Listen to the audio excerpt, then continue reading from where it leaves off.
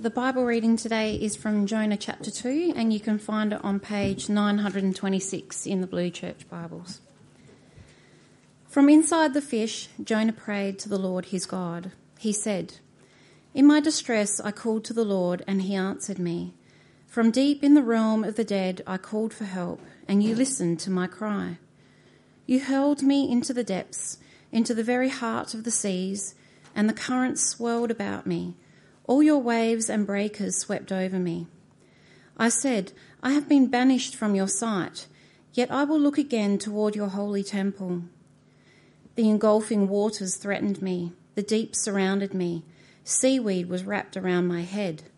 To the roots of the mountains I sank down, the earth beneath barred me in forever.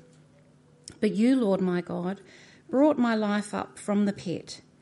When my life was ebbing away, I remembered you, Lord, and my prayer rose to you, to your holy temple.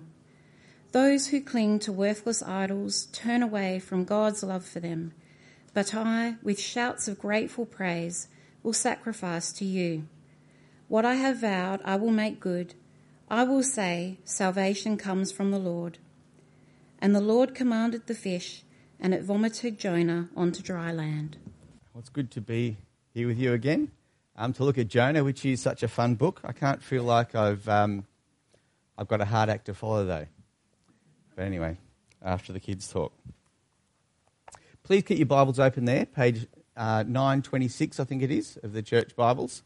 And the passages, so they'll be there, and the passages from elsewhere in the Bible will be on the screen if you want to look through the thing. Well, do you wonder if God listens to you? And do you wonder what you'd have to be like for God to listen to you? What do you say that gives you the best chance of God listening? And what position do you need to be in so that God will listen? And what I find interesting about this morning's passage and the prayer that we see in Jonah chapter 2 is that it's a prayer God listens to. But it's when Jonah is weak. The prayer itself, I'd say, is not perfect. Well, this morning's talk divides into three parts. God answers our cries of distress. God answers, even when we think he may not. And look to, and the surprising thing that we look to, is God's temple. So firstly, our cries of distress. See, Jonah's experience is, verse 2, he said, that is Jonah said, "In my distress I called to the Lord, and he answered me. From deep in the realm of the dead I called for help, and you listened to my cry." See, that is how God related to Jonah, wasn't it? He listened to his cry of distress. It's not just Jonah. In Psalm 107, we read of the Israelites and the trouble they were in and how God responded. It says, "Some sat in darkness, in utter darkness, prisoners suffering in iron chains because they rebelled against God's commands and despised the plans of the Most High.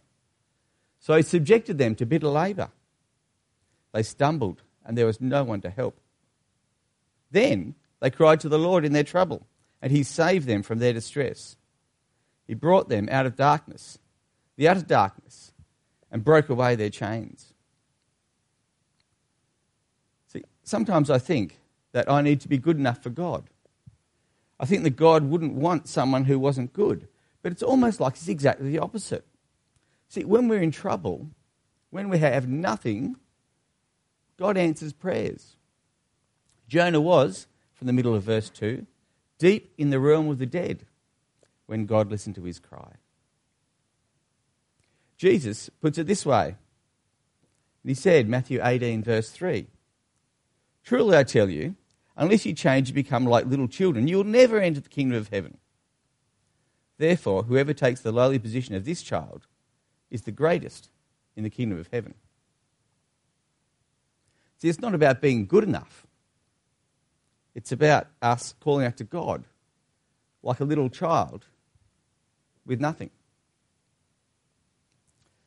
When I was recently in my 40s, I started karate and went for a few years. And what I found really funny about karate was the number of similarities between karate and Christianity. Or to put another way, between karate churches and Christian churches. So they call them dojos, we call them churches.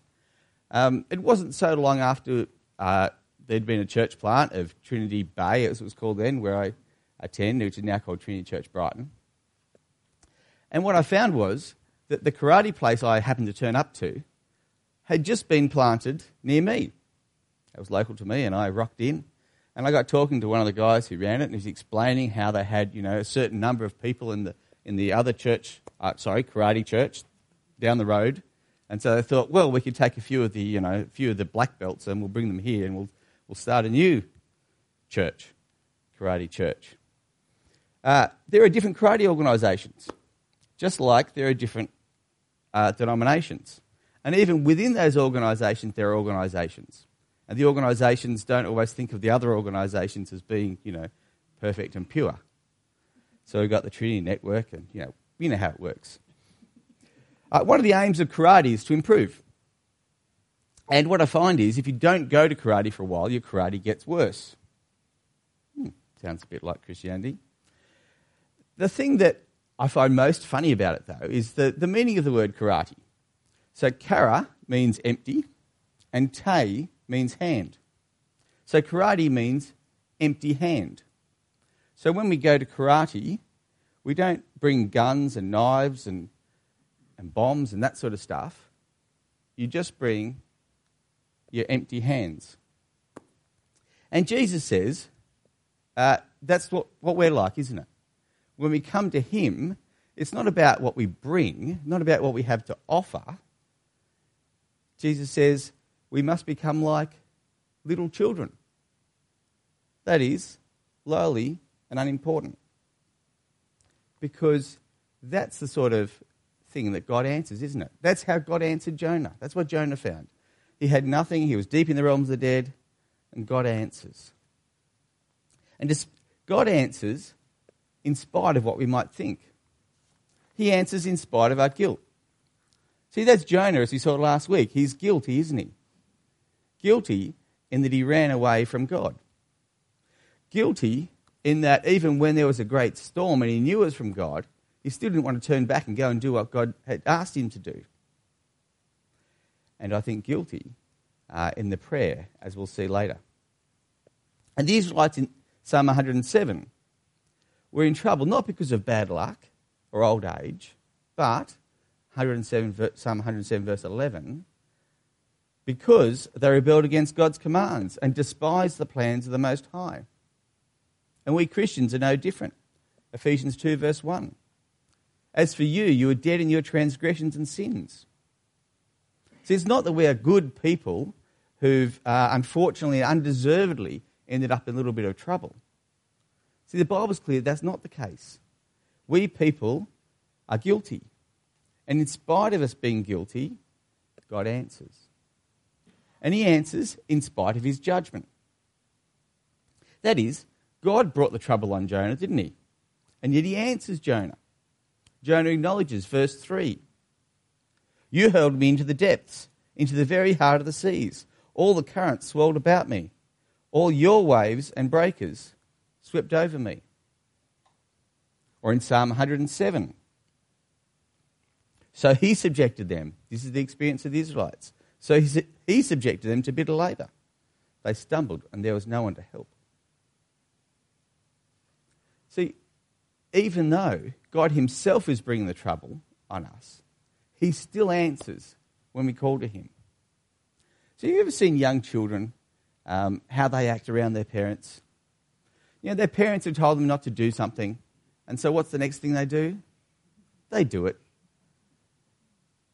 They know their parent doesn't want them to do it, and they get in trouble, and they cry.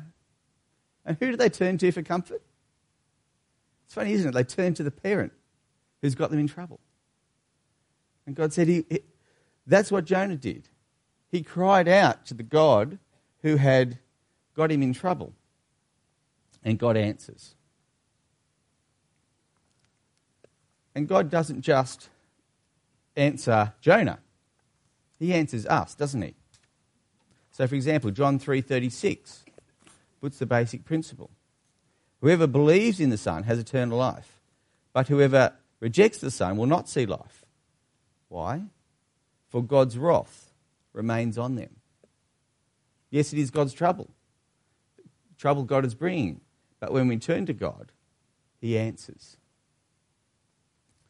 He saves us even though we're guilty and even though he is causing us trouble. But he also saves from the impossible. Verse 5 of Jonah, chapter 2. The engulfing waters threatened me. The deep surrounded me. Seaweed was wrapped around my head. To the roots of the mountains I sank down. The earth beneath barred me in forever. But you, Lord my God, brought my life up from the pit. So we have Jonah, who I think it's safe to assume couldn't swim. He was thrown into the ocean, not just any ocean, but a stormy ocean. Then, down in the depths, wrapped in seaweed, barred in forever. As good as dead. But of course, not for God. Because nothing is impossible for God, is it? See, we might think, we're too far gone, someone's too far gone. But no, it's not impossible for God. There was no cell phone reception? Certainly no landline down there in that fish. Down there, or before the fish, down there in the bottom of the ocean. But God can do it. Jesus describes it this way in Mark 10. He says, it is easier for a camel to go through the eye of a needle than for someone who is rich to enter the kingdom of God. The disciples were even more amazed and said to each other, who then can be saved? Jesus looked at them and said, with man this is impossible, but not with God. All things are possible with God. See, we may have reasons to think that God is not going to forgive us.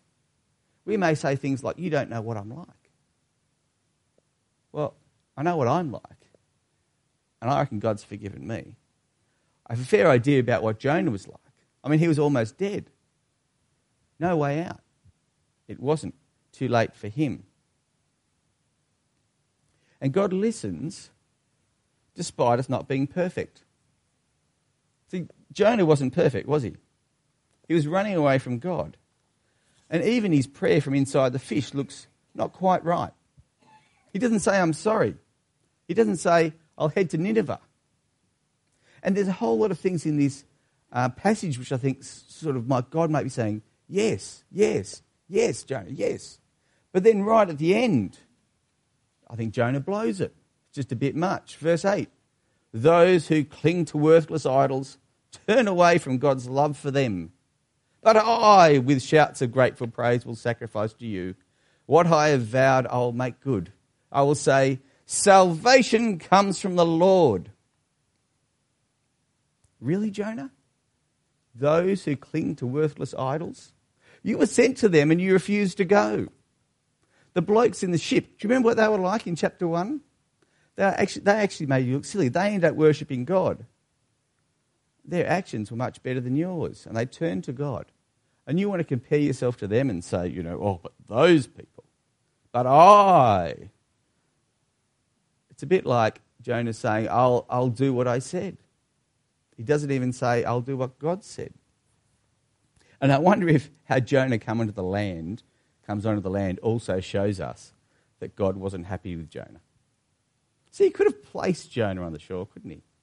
Commanded the fish, just put Jonah on that shore there. He's turned back, he's all good, we'll be happy. But he doesn't. Verse 10. And the Lord commanded the fish, and it vomited Jonah onto dry land. It's almost like the fishes said, enough of this rubbish, I can't stand it inside me for another moment. And we'll see in chapter 4 that we're looking at in a couple of weeks that Jonah was not right. And despite all this, God listens. He's so willing to act for us. He responds to Jonah and saves his life even though Jonah does wrong, even though God has judged him, even though Jonah's almost dead, and even though Jonah still isn't perfect. Jonah's story is a bit like the story of the prodigal son. See, in the prodigal son, the son asks for his inheritance, takes it, spends it, then realises he's in trouble and thinks he'd be better off back home as a servant. So I'll pick it up in Luke 15 from verse 20. His response. So he got up and went to his father. But while he was still a long way off, his father saw him and was filled with compassion for him. So he ran to his son, threw his arms around him and kissed him. The son said to him, Father, I've sinned against heaven and against you. I'm no longer worthy to be called your son. But the father said to his servants, Quick, bring the best robe and put it on him. Put a ring on his finger and sandals on his feet. Bring the fattened calf and kill it. Let's have a feast and celebrate. For this son of mine was dead and is alive again. He was lost and is found. So they began to celebrate. See, in the parable, the father, of course, represents God. And the father's love is so great. See, he welcomes, he has a party, he celebrates. But did you notice what the son said before the father welcomed him? He actually didn't say anything, did he? He just turned up. And the father saw him at a distance and ran to him. And that's what God's like. He's so loving. So loving, it's almost, well, it's scandalous, isn't it? But just as the son came home, so Jonah had one thing correct. See, the son knew to come home. Jonah looked to, the surprising thing, the temple. He said, verse 4, I've been banished from your sight, yet I will look again toward your holy temple. Or verse 7, when my life was ebbing away, I remembered you, Lord, and my prayer rose to you, to your holy temple. There is, for those of us who are visually minded, a picture of the temple. So it's a big, imposing building. It was built, of course, in the middle of Jerusalem, and in the middle of it was the special place, the Holy of Holies, where God specially put his name. Solomon describes it this way in 1 Kings 8. He says, this is the prayer of Solomon just after they finished building the temple. And Solomon's prayer goes, part of it's like this. When they sin against you, for there is no one who does not sin, and you become angry with them and give them over to their enemies who take them captive to their own lands, far away or near, and if they have a change of heart in the land where they are held captive and repent and plead with you in the land of their captors and say, we have sinned, we have done wrong, we have acted wickedly. And if they turn back to you with all their heart and soul in the land of their enemies who took them captive and pray to you toward the land you gave their ancestors, toward the city you have chosen and the temple I have built for your name, then from heaven your dwelling place, hear their prayer and their plea and uphold their cause. See, when they turn there, then here, says Solomon. Or similarly, in Daniel 6. Now when Daniel learned the decree had been published, he went home to his upstairs room where the windows opened toward Jerusalem. See, where was the temple? In Jerusalem. That's where you look, where God's name is. But for us, of course, things are different. Because Jesus has fulfilled the temple. From John 2. From John 2, where Jesus has describing to people what's going to happen. And he answered them. Jesus answered them, destroy this temple, and I'll raise it again in 3 days. They replied, it's taken 46 years to build this temple, and you're going to raise it in 3 days? But the temple he had spoken of was his body. See, for us it makes sense not to look to the bricks and mortar, of course, but to look to Jesus, because he fulfills the temple. Before we have a quick look at how we should look to Jesus, a bit of Old Testament background. I'm sure it's a story that most of us are familiar with. A great story, the snake on the pole, after the Israelites had sinned, from Numbers 21. The Lord said to Moses, make a snake and put it up on a pole. Anyone who is bitten can look at it and live. So Moses made a bronze snake and put it up on a pole. Then when anyone was bitten by a snake and looked at the bronze snake, they lived. See, God had judged the Israelites at this point because they'd done wrong. God also provided a way out. He provided the snake on a pole. Look at it and live. And Jesus refers to this story.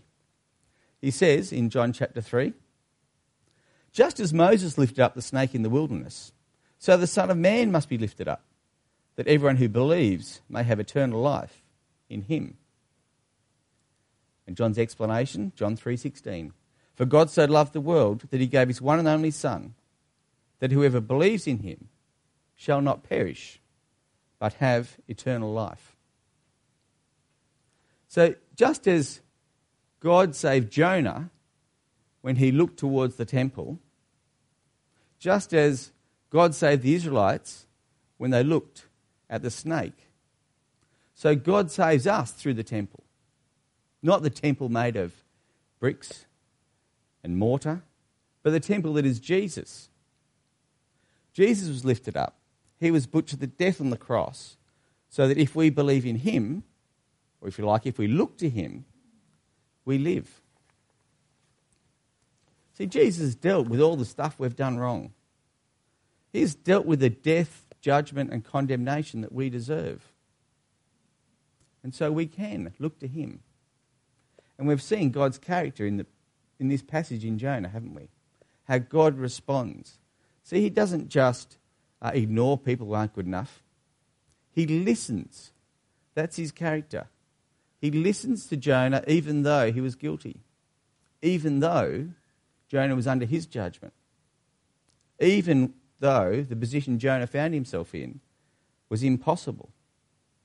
Even though Jonah was not perfect. That's all God's character. He will listen to us similarly, even though we are guilty, even though we may be under his judgment, even when it seems impossible, and even though we still are not perfect. So let's turn to God, because he's a welcoming and forgiving God.